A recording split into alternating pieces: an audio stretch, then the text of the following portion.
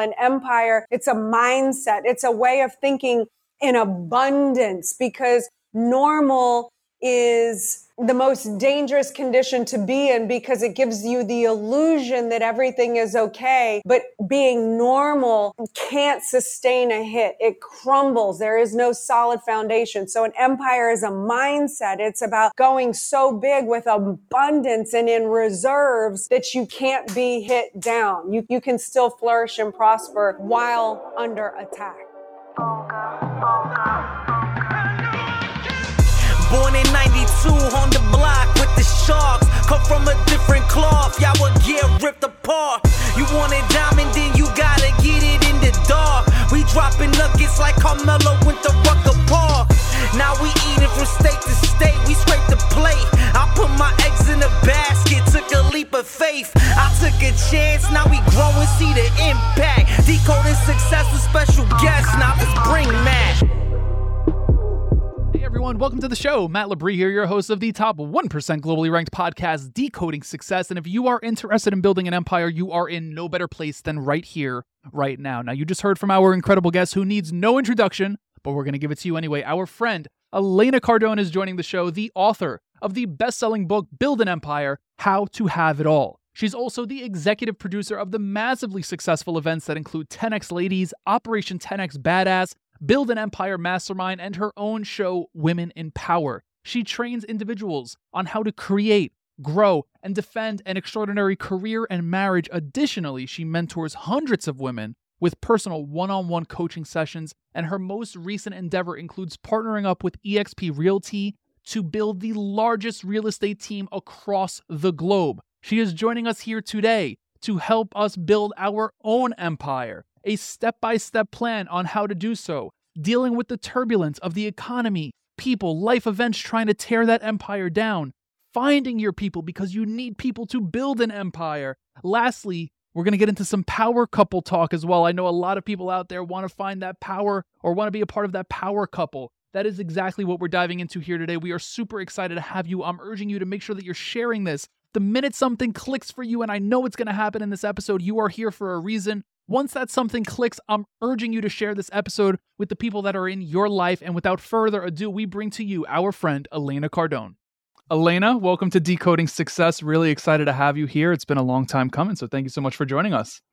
Thanks for having me, Matt. So cool. I'm excited to be here. Let's do it. Now, first question I'm going to ask you is probably how I should start off every conversation, but how are you? What's going on in the life of Elena? Oh, wow. I'm good. There's always a lot going on. You know, I do mom, I do wife, I do eXp Realty, I have listings, I have people I'm trying to get in my organization, I have renovations in both homes. So there's a lot going on. How do you know where to prioritize your time or focus your time? Well, I basically kind of assess what needs to be done at that critical moment. So, and that's what gets my attention. And sometimes, you know, people are always like family first. And of course, in any given serious situation, family is first, but that's not how I prioritize when everyone's doing good. Like sometimes if a ball's dropping and I have to catch it, but it's work related, then I have to figure out how to get the kids handled and dealt with so that they don't feel neglected in that moment. But I have to know the difference between them just being bored and wanting my attention when I really have to then make work pay the price while I handle the kids. So it's a constant juggling act for me. It's just handling one item at a time. And that helps me from being overwhelmed because there's so many things going on and so many papers or, you know, chaos up in the air that if I look at all of it, I can get overwhelmed. But I pick the number one thing and I handle that. And then I pick the number one thing and I just expect everybody else to just deal with it. No, I've never asked this question before. I'm not a parent, but I am curious because I, do a lot of inner child stuff and whatnot. I'm just curious, like, as a parent, how do you present yourself in an emotionally available way with everything that you have going on for your kids? Well, part of my purpose is to rear productive, happy members of society, right? So I have to wear that hat and I'm dedicated, it's commit first and figure the rest out later. So I'm committed to being a good mom, and it is senior in my particular priorities list only because me, I value that role more than anything else because for a number of reasons. I feel like, as women, we're responsible for the procreation of children and civilization, right? So for me, I really want to invest into my children so that, I can leave that legacy onward. But that's not to say that the business side isn't also it's not equally, but very high ranking in importance too, because for me also, I need to have the business there to fulfill myself. Like I have to achieve my goals and my dreams and fulfill myself, that's what fulfills me. That's what makes me happy. And so the more I'm able to allow myself to have that, the more I can show up and be present and give to my children because I myself am fulfilled and am responsible for fulfilling my own self. Like I'm not looking to my children to fulfill a void. I'm not looking to my husband to fulfill a void. I'm fulfilling myself with my goals and my dreams, which allows me, like the oxygen mask on an airplane, which allows me to breathe in and then share and give to everybody else and bring value to the whole family unit. That's a powerful place to be. You use the word I actually want to understand how you define it. The word you used was legacy. What does legacy mean to you? Legacy is something that you can leave on that lasts longer than this body life. So when this body dies, my legacy is my kids. My legacy is my book, is the products I leave behind. My legacy is the impact on the lives that I've had that live in continuation without me being here. Talk to me about building an empire. What does empire mean to you, right? Because that could be, you could go historical in that context. Like, what does empire mean to Elena? Well, I mean, there is the real definition of empire, and I did pick empire as a metaphorical sort of example here, but empire is to represent something so big and so massive that no incoming impacts can affect it. It's when you have a true empire, you've built up in reserves, in courage, in finances, in people, in fortification, in strength, that something like an economic collapse or somebody getting sick in your family or, any one of these unpredictable effects can't tear it down. It's in a state of power. It can't be knocked down. And that's why I picked empire, because so many metaphorical examples fit in with it. Like so many of the kind of, I don't know if you want to call it teachings or whether you want to call it just keeping the curtains open into how Grant and I do our lives, fit into the empire. Like, so suppose I'm the queen and Grant's the king of our empire. One of the things I talk about is like, as a king and a queen, if you were really the king and the queen of your empire, would you then go talk about the king to your chambermaids or to the friends? Like you can't talk about the king. Like, and that's the way I model our relationship is we keep our own counsel. Like nobody else is qualified to talk about the position of the king and the queen, because that is the highest echelon in the relationship. And what that does is it prevents you from having all these doors open for all these other ideas and the way you should handle things. And then you have a dispute with the person that you're with, but you've told so-and-so, and then you go back to this person, and now you've made it all better, except they're still sitting with the argument, which then re-stimulates you later with the argument, and then you're re-fighting about the scene. So I use empire for so many metaphorical examples, but basically in a nutshell, an empire, it's a mindset. It's a way of thinking in abundance, because normal is the most dangerous condition to be in, because it gives you the illusion that everything is okay. But being normal can't sustain a hit. It crumbles. There is no solid foundation. So an empire is a mindset. It's about going so big with abundance and in reserves that you can't be hit down. You can still flourish and prosper while under attack. Do you think everyone's meant to build an empire? I do. It's about a commitment. It's about a choice. I don't think everyone will. I think some people aren't interested for whatever reason. They don't want to do the work or because the reality is so out of their grasp for whatever reason. I mean, I wasn't reared to be thinking in terms of empires. I wasn't reared to think I could have more, achieve more. I was reared to think I should be happy and enough is enough and be happy with what I have. And empires are really for those, you know, what do they call those people? The elite, the people in the castle. I forget what they call them, but well, not royalty, but you know, for the select few, but not for me. I'll think of the name tonight when I'm going to bed. I'll be like, that's the name. I love that. Now, I have to ask this. What was the moment in your life? Maybe it was multiple moments that turned the switch on for you to start thinking empire, because you just alluded to the fact that it wasn't necessarily something you were maybe taught to think of. So what was that moment or moments? It was a very particular moment. It was in 2008 when I was watching Lehman collapse on television with Grant. It was the first time I had ever seen him scared. He went white. He was terrified. We were on the verge of losing everything financially in that moment.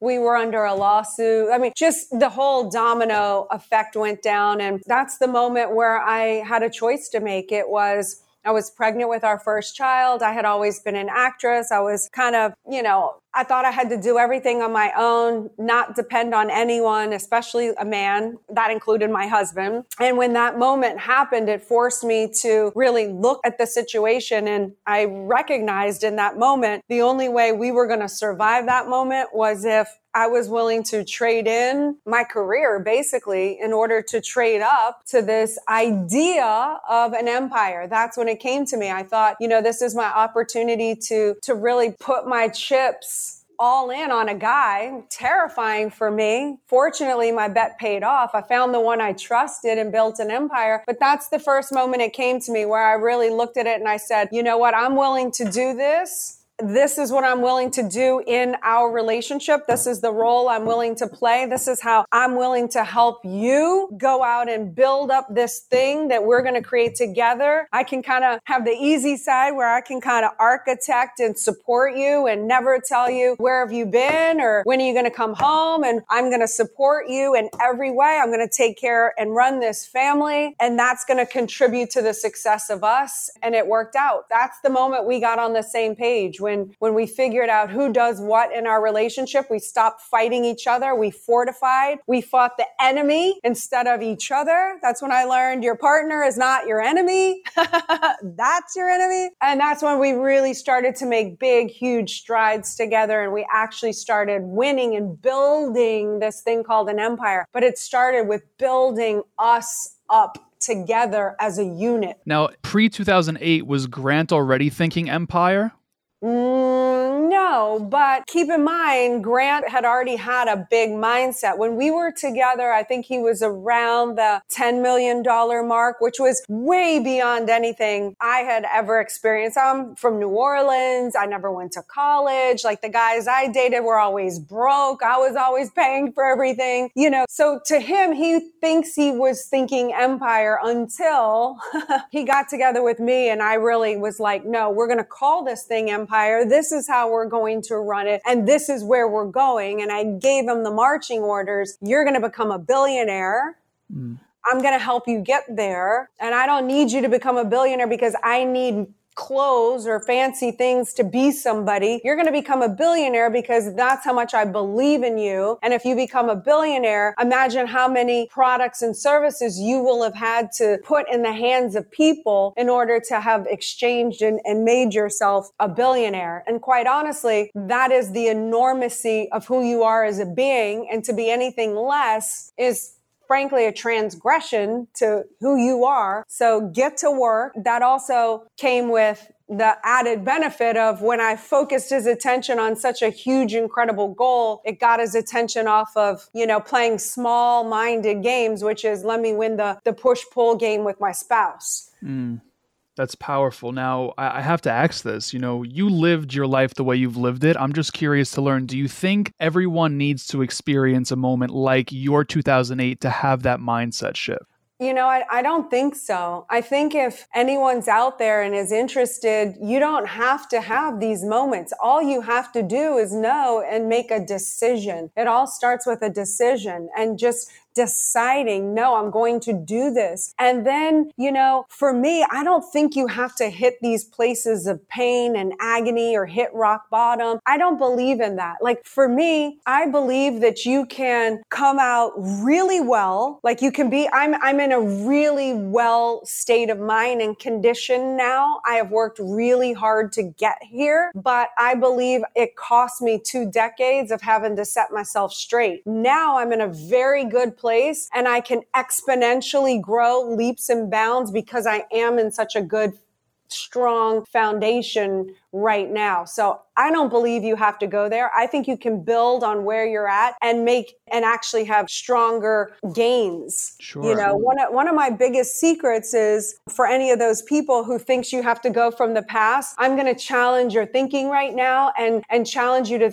think the complete opposite. Like you're looking from your past to your present. And that is all very normal. And that is the way normal people do it. And that gets you normal circumstances. But if you want empire, you want abundance, I'm going to challenge you to think from the future into the present. So I stopped living from the past and thinking I needed to suffer and have agony to get where I'm at. I cut that off years ago. I've been living. So who you see now has been me from the future. So I only live from the future to now, and I'll explain it. So I visualize what I want my future to be, who I want to be, how strong I want to be. Do I want to be the face of the women empowerment movement? How do I be strong enough to be the woman behind a multi-billion-dollar empire? I'm now a realtor. What do I have to do to run a successful real estate team? So who do I want to be around? Did I already say that? So I have that vision in the future. Now I just reverse engineer from the future. Nothing to do with my past. Okay. I don't care about my past. I'm not the same person I was 15 minutes ago,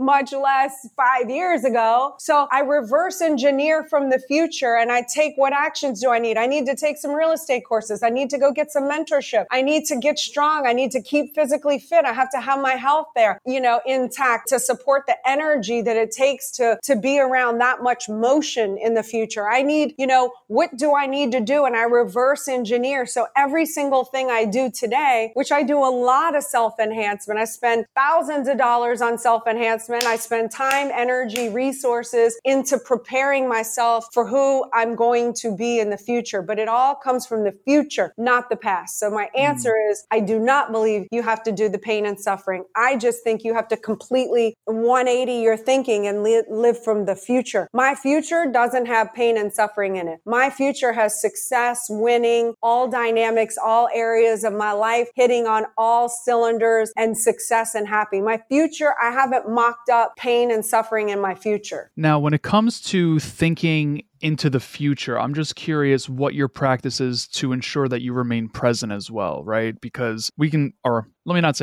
I can get so caught up in the future that next thing you know, that's where I'm living and I'm totally spaced out in the present moment. So what do you do to practice being in the present?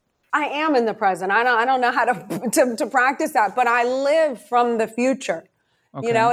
It's just a reversal. Like, do you have to worry about living in the past? Probably. I would be more worried and more concerned because most people are living in the past, struggling to be in present time because they're sucked into the past. So actually living into the future actually helps me be more in present time because I'm not sucked into the past, going over all the mental image pictures in my mind of failure and this and that and then trying to be in present time, but going, that didn't work. This program didn't work. Why would I invest in a new one when the last one didn't work? See, most people are stuck in the past trying to live in the present. But the future actually unsticks me from the past, puts me in the future, and allows me to actually remain stably in present time.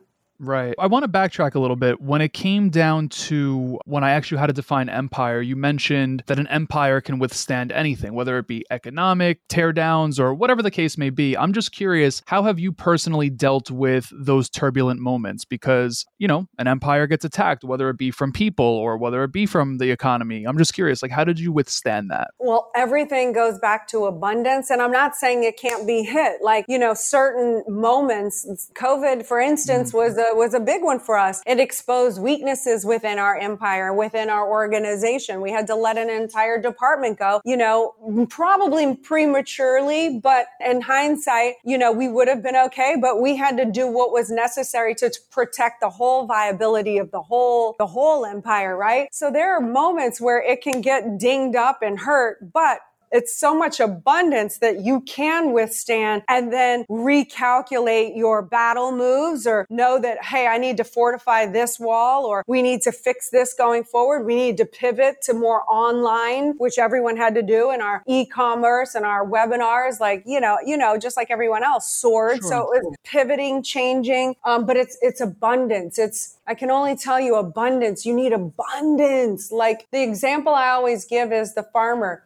Like if you know you needed 12 crops to survive a whole season or year, 12 crops, and you only planted 12 crops, well, when the locusts come or a hurricane come and wipes half of it away and you're only left with 3, you're starving. But the idea that empire and abundance and how we protect ourselves for these hits is when we need 12, we plant 2,000. Now you understand when the locusts come in and wipe away 50, I'm still sitting pretty. And then let's say in the same time, the hurricane comes and wipes out 1,000, I still have 1,000. Do you know what I'm saying? I'm still you can take the hit and it hurts, there goes some profits or there goes some less people I can feed, but I can still feed. If it only took us 12, I can still feed the community and probably the neighboring towns. Do you know what I'm saying? Absolutely. So that's how we do everything. We do everything in abundance and not just finances, but certainly in finances because we live in an economic planet. You can't go buy diapers with a hug, but in resources and people have everything you need. People build empires. So we're constantly looking to collaborate with others to build out this thing to make us strong enough. We can withstand all of these hits because we have so many people and courage and integrity and fortification and accountability and so much and so massive on so many 10x levels that it does hurt when a dagger is thrown at you, but it's not going to kill us or destroy us. Right. Now, if you were to talk to Elena of 2008 and give her a blueprint, a step-by-step to build an empire, what would that step-by-step look like? Well, get really clear on your purpose. Okay. And it doesn't have to be the long-term purpose. For instance, in 2008, my purpose was to survive, to not lose it all. Now my purpose is I'm trying to leave a legacy play. We're trying to hit 8 billion people. We're trying to make massive plays. I'm interested in you now. In 2008, I really wasn't interested in you. I couldn't. I could only take care of myself at that point. And of course, Grant, right? So I would say get your purpose, commit, project yourself from the future into now, know your roles based on your strengths and weaknesses, not based on male, female. Really run your role, your department to the 100th power, not 50-50. Grant and I aren't 50-50. We're 100-100, right? So run your division at 100%. And protect your empire with everything you have. Meaning, look at the people around you. Why are they there? What is the purpose of your friend? What is the purpose of your business partner? What is the purpose of your family member? What is the purpose? Do they just get to be there just because they're entitled? Or are they really contributing and vice versa to the heightened level of your success? I don't let anyone come into my empire that's not strictly vetted. I protect it fiercely. I love this. You said something that I really love in regards to your purpose shifting. That's not something people talk about often. In fact, whenever, you're seeing a YouTube video or reading a book, it's know your purpose, and your purpose is concrete. I really appreciate the fact that you said your purpose could be fluid. It could change. It could change. Yeah, elaborate on that some more because there's people out there that need to hear that. For me, I just needed the purpose in that moment. Like I said, in 2008, our purpose was to survive and not lose it all. And that was it. I didn't give to charities. We had to stop giving to all of our charities. We had to economize on all of our spending and whatever we were doing. So for several years, it was just about that one purpose, but it was a big enough purpose to drive us to never be in that situation again. And we made a vow that if we ever were to build this thing called an empire, that if we ever became wealthy or whatever you want to call it, hit these statistics, we would keep the curtains open so that the other little people, all the other little people could see and fast track their way to success. Because there was no social media. There was no woman beside the man coming out here saying, this is how we did it. So now it's just evolved. Now I have the wealth. I have the legacy financially that's indestructible. My kids are going to be set for life. Now for me, I'm on a spiritual legacy play. Now my purpose has evolved. I'm ready to take responsibility for being the face of this women empowerment movement. I'm massively moved by, I believe in women. I believe in the power of women. And what I mean by that is I just feel like when women can finally have the power, right? The capacity or the ability to influence the behavior of others, meaning themselves first, then they can go home to their families, influence their partners, their children, their communities, and really influence the behavior of this planet. And I'm very passionate about that movement, right? So that's where I'm at now. And I've just begun this because it's just a new purpose of mine.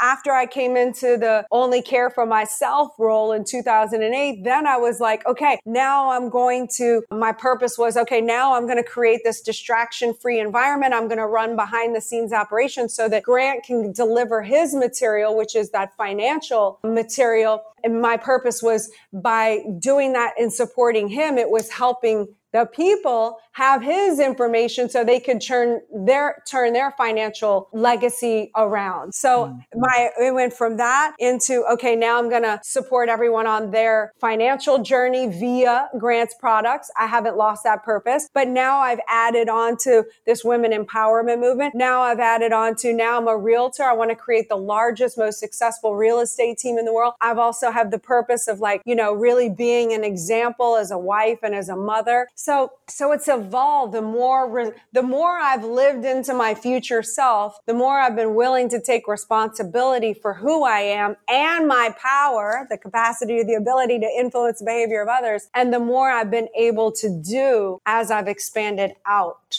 What's your advice to someone listening to this that might realize their purpose is shifting, but they feel like they're being set back because of that, and they're kind of holding on to the purpose they thought was theirs, if that makes sense? Yeah, they can either continue to have it and add on it like I have, or you can just analytically look at it in a new unit of time right now and say, this purpose no longer serves me. You have to make a conscious effort. In 2008, my whole identity. So in 2008, I was, mid-30s. I had been an actress. I moved to Los Angeles at 17 years old. I knew no one. I was an actress from 17 until mid-30s. That was my identity. I thought if I ever quit that, I was selling out. I had to really come to terms with that myself when I went through this. So I just looked at, okay, do I want to be an actress for what? What was the purpose? And then I looked at it and I went, my purpose for being an actress was to get me out of New Orleans. That was my train that I rode to get out. I did that purpose. So I didn't have a purpose. What was I doing? What am I doing with acting? So it made it an easy pivot to go, you know what? My purpose is now shifted. I can let that go and I can go now create the empire and live on my terms and my conditions and not wait to have to be blessed by some, egotistical whoever's in power that either likes my hair, doesn't like my hair, I'm too tall, I'm too short, I'm not talented enough, I'm too talented, whatever. I don't have to deal with that anymore. Now I can just go do my own thing. So I would just tell the person, long answer, to analyze it in a new unit of time. If it doesn't serve you, if it's not an asset to you, get a new purpose. Where did the dream of acting come in? It came in from when I was younger. You know, my father wanted to be like a radio actor.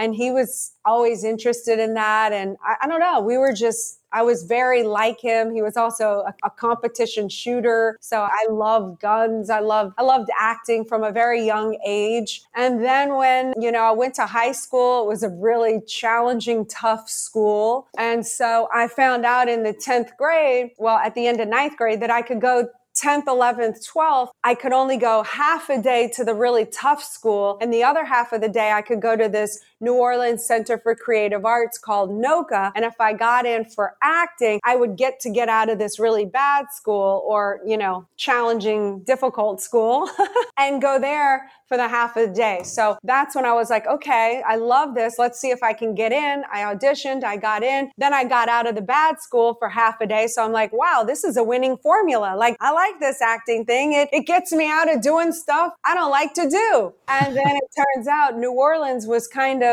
crazy town. I was kind of Looney Tune in New Orleans. That's a whole other story, but I had to get out. And so I thought, okay, let me see if the acting train can get me to Los Angeles. And it did. And I was able to get a modeling agency and an acting agency. And so I just rode the wave. It was my ticket out. I was never like smart in school. I did good grades because I could memorize and regurgitate information, but I was very hyper and like a visionary. So I was always daydreaming. I was always thinking, creating. So I thought, I don't stand a chance to do something that smart people do. Let me go be a creative. Do you know what I mean? I do. I think it's really beautiful. Like, do you ever reminisce and think about how powerful it is that you actually pursued your childhood dream?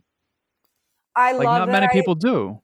That you're right. And it took a lot of courage. I look back at myself and I'm proud of myself. 17 years old, I went to Los Angeles on my own. I look at my 13-year-old daughter now and I'm like, geez, that was young. So yeah, I am really proud. And it's set me up to be the person that I am today. I have I'm very emotional about things that I'm passionate about, but I actually have a very thick skin in real life. I don't actually cry often in real life. It's prepared me. I'm stronger. I can confront. I'm used to being in front of lights, cameras, people, have to hit a mark, lines, do things right, take direction. Being in nervous situations, the thousands of auditions I've had to be in front of people and perform. So it's helped me with this side of my life because it just seems not as difficult. I get that. Now, when we had Grant on the show, he elaborated on the story of how he met you. So I want to see how these stories line up. You met him in LA, correct? Yeah, on a commercial audition. A commercial shoot. It was in downtown Los Angeles in the middle of the night. And I saw him, didn't really think much of him. He got my number from the director. That's a huge no-no in LA. You don't give the numbers from the call sheet to random people that aren't on the show. But he got my number. He calls me. We had this phone conversation. I made all kinds of assumptions about him. I thought he was extremely oh my God, who does this guy think he is? He was like, people who hang out with me, their lives tend to improve. And I'm like, are you serious? Was the worst line I've ever heard. I was like, this is just another kind of rich guy who thinks he can buy women. Not interested. From that phone call, he called every month, twice a month for 13 months with no return phone call.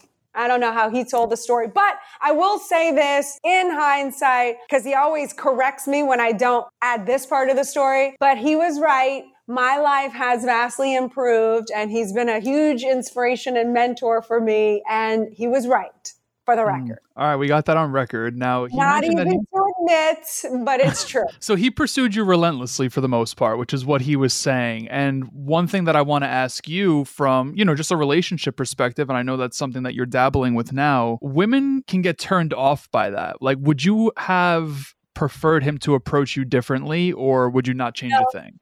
I think he was really great about it because, especially back then, I was in my late 20s. I had a hot rod collection. I shot guns. I was an actress. I kind of had guys thinking I was hot and I thought I was hot and whatever. But guys were, guys that would pursue, and if I wouldn't show interest or whatever, they give you attitude, or then they start talking about you in a negative way, or they throw these little tantrums or whatever they do. And like, I hate all of that. Grant was really subtle, but yet persistent. Whereas he would just leave these easy messages on my machine. I never felt like I was being stalked or anything. I was just like, oh, that's him again. Next. Nothing invasive, right? And then he became friends with one of my girlfriends. So he kind of showed up on the scene. And then I was like, okay, he's not so bad. I can tolerate him. He just played. And then we started to kind of hang out because he was in my group, right? So then we hung out, and then I knew he liked me, but he never crossed the line like most guys would have done.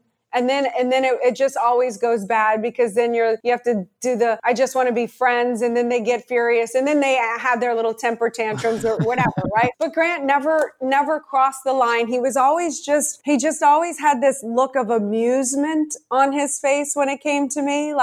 And so anytime I would try, after we were kind of friends, anytime I would try to do any one of my little tricks that would make guys go away and make them disappear, he just always had that amused look, and he just out-chessed me. Honestly, I've never had a guy out-chess me, and he was always 3 moves ahead of my every one move. And I was so used to running men at that time and knowing the game so well. He really threw me for a loop, not only in that aspect, but in the aspect of, I had just never had a guy so interested in me. Like, this was beyond just the poo-tang, because no guy sticks around that long. They're just like, screw it, But the way Grant did it, it was like, this can't just be about sex anymore. This guy is like he sees something in me that I can't see in myself, because I was very walled off to relationships, to people. I was very hard at that time. And the fact that he could see that and persisted with that was the first step in me able to let my guard down just a hair. And the more stable he was, and the safer it became for me to, I considered him like a rock. And I was this fluttering kind of a thing. I would never commit. I never thought I wanted to be married, never thought I wanted to have kids. And then I would be like this, and then fly, and then he was there. And then finally it just became safer and safer. And then, it's truly a really amazing love story, how it happened, because he just broke me down. Yeah, I mean, that interest that he showed in you, that alone turns women off. Like, if they don't see something in themselves and they feel like they're not worth that level of interest, they'll just be like, this dude's a loser, or get a life. I've had that. I know what you're talking about, but that comes from when a guy is in kind of propitiation to you, where they're trying to be so nice, and it comes off a little needy and a little too propitiation, they're so desperate to have you love them that that is a turnoff. Grant didn't have propitiation. Grant had, I am a stand-up man who is standing in front of this woman, patiently waiting for her to knock down all of her walls so she can see that I'm of comparable magnitude and we can go build something great together. And that became sexy. I've never had a man present himself like that before, where it was just oh my God, we can be something together. This was not just about lust, or I had never known any other relationship like that before. It was just so completely different. It just became so deep and real and meaningful, and who were we going to be together? Whereas before I was always I needed that instantaneous passion feeling, and as soon as that wore off, I was done. And it was I'm not really interested in any, it was so surface, the other thing. So I understand what you're talking about, but I think if it's a real woman and a real man who's not in propitiation, but is I am a freaking man, and I'm not going anywhere, and I love you, and I'm ready to love you, and I'm not going away, but I'm going to be patient. I mean, how is that not? A woman would have to be messed up in the head to not be able to find that sexy. It's sexy. Yeah, it's powerful. I agree. What's your advice for men that's listening to this episode right now to learn how to understand a woman's cues? God, I don't know. I mean, you got to know how to read indicators. There's bad indicators and there's good indicators. And, you just have to upnose and ask questions and read and find out where you are in the cycle and how you want to persist and come up with creative ways. Like Grant was always coming up with creative ways and wasn't getting frustrated when I wasn't biting. He was, not pestering me. He allowed me to grow into what I needed to in order to be able to see him and have him. That makes sense. And it leads me to ask, you mentioned like where you are, and looking back on our conversation thus far, you mentioned 2008. You could have literally walked out in 2008 when you saw Grant get scared, but no, like you were a rock for him and you said that you were going to stay put. Like you could have just got up and left, right? And one thing that I see, maybe not necessarily in my life, but it definitely impacts me to an extent, just in society in general, in this dating world right now, it's almost as if people are looking for completed projects, right? As opposed to people accepting who the person is for who they are at their core versus, oh, he doesn't have a Ferrari yet. Oh, he's not rocking a Rolex or an AP, or he doesn't have this house, or she doesn't have this bra size, or whatever it is, right? Like it could literally be anything. What's your advice to find a partner that accepts who you are for you?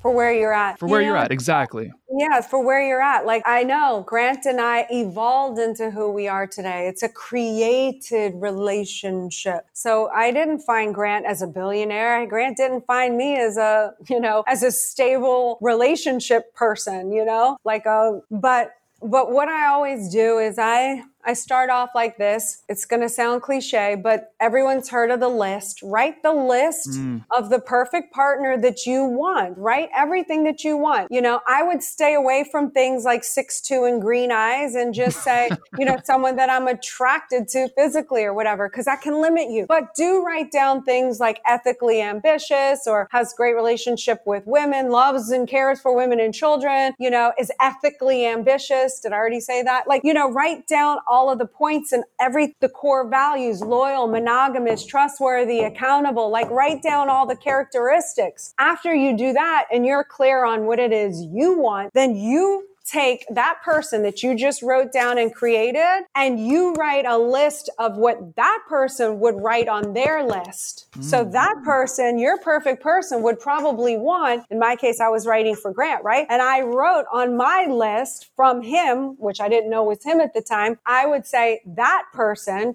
would want a woman who was monogamous, who wanted to be in a relationship, who would want to be a wife, who would want to take care of herself physically. And, I wrote down all of the things that I thought he would want, wasn't out drinking, excessively drinking. And I wrote down this whole list. Well, after I did that, I realized that there was a gap between where I was and who his ideal woman was. And that's when I actually started, rather than thinking I'm entitled and deserve the perfect man, that's when I started working on myself, because at the time I was in the clubs, I was dating around, I was not thinking. So I really had to stop doing all that. I stopped going to the clubs. I stopped drinking alcohol. I stopped doing all of those things. I started doing some self-enhancement, how to build confidence, a communication course. I started doing all the personal values and integrity. I started doing all these little courses to get myself to be this person, because I knew I had to be this person in order for this person to find this person. So that's what I would say. That's how you find the person. Then once you get it together, then you would write out a wants and needs list. What do you want and need from your partner? And what do they want and need from you? So Grant and I did this. We wrote our wants and our needs, and then we switched. And I read his list. He wanted children. He wanted blah, blah, blah. But at least we're not going to go down a 3-year relationship and then discover later that we have issues. So I looked at every single list and we negotiated every single item. I was like, he wanted, it was important for him. He was like, I want a woman to cook a meal for me. That made him feel loved, and I was like, okay, well, I can do that, I suppose. The children, I want children, but and we negotiated this. I was like, I want 2 years of marriage, just us, and then we'll work on kids, but we wrote this all down. Are you willing to? Are you willing to? And then you can produce what's needed and wanted. Okay. Lastly, after you share your wants and needs, how you create the person, right? It's a created, this is actually from the first moment of inception created in my case. Then once you get together, you agree on your wants and needs. Now you know it's expected of you. You know how to deliver the products to your partner. There's no wiggle room for guessing. Then you figure out, based on your strengths and weaknesses, who does what in the relationship. Know your roles. Who's running PR? Who's running the finances? Who's running the friends department? Who's running the business? Who's running the accounting? Whatever all the roles are. Who's running lead in charge of the kids when there's kids involved? And you put the in charge, and then we follow that. Like, I get to be the boss of my areas and Grant gets to be the boss of his areas. No matter what type of advice I give him, he gets to make the executive decision in his area. And because I found the one I trust, I stand by his decisions, whether I like it or not in the end. And same vice versa with my hat and my role. You beat me to my next question. I was going to ask you, what does an individual need to do before they can find their partner? And you elaborate on. It's not just write the list, but it's also know what your ideal partner would want on their list and become that person. Yeah. It's not about compromising. Somebody said the other day, well, I don't want to have to become something so somebody likes me or something. And I disagree with that already. I'm like, in a sense, because yes, you want to stay true to yourself. You don't want to be in this propitiation. I hate that propitiation, but it's about, growing and evolving together and striving to be your best self so that you can show up and represent who you both are. So, love you just the way you are. Like, to me, I'm like, I don't want to love you if you're loafing and not loving yourself and not doing anything to take care of yourself, and you become a liability and you're excessively drinking alcohol and drugging and adding no value to the relationship. I don't want to love you just the way you are. I mean, yeah. I don't have to do that. Like, you can do that. I'm not telling you not to do that. The beautiful thing about people is you get to do your life. I'm just letting people know what I do in my life in case anyone wants to emulate it or fast track a success or just out of curiosity. So I'm not trying to preach, but I'm just saying I don't have to love the people in my life just the way they are, because I work too hard to get myself into mine for the gold in myself. They called me a gold digger early on when I was with Grant, and I used it. Because I'm a gold digger, because I can dig for it in myself, it allows me to dig for it in others. And that's just the standard. Like, I'm not going to go be a Drek in your empire. I don't want you to bring Drek in mine. Right. I love this. I don't want to have to let you go, but I do in a few minutes. I'm curious. I know that you hop on a bunch of podcasts, but what's a question you wish more people would ask you, and how would you answer it? Oh my God. I saw that question came out earlier.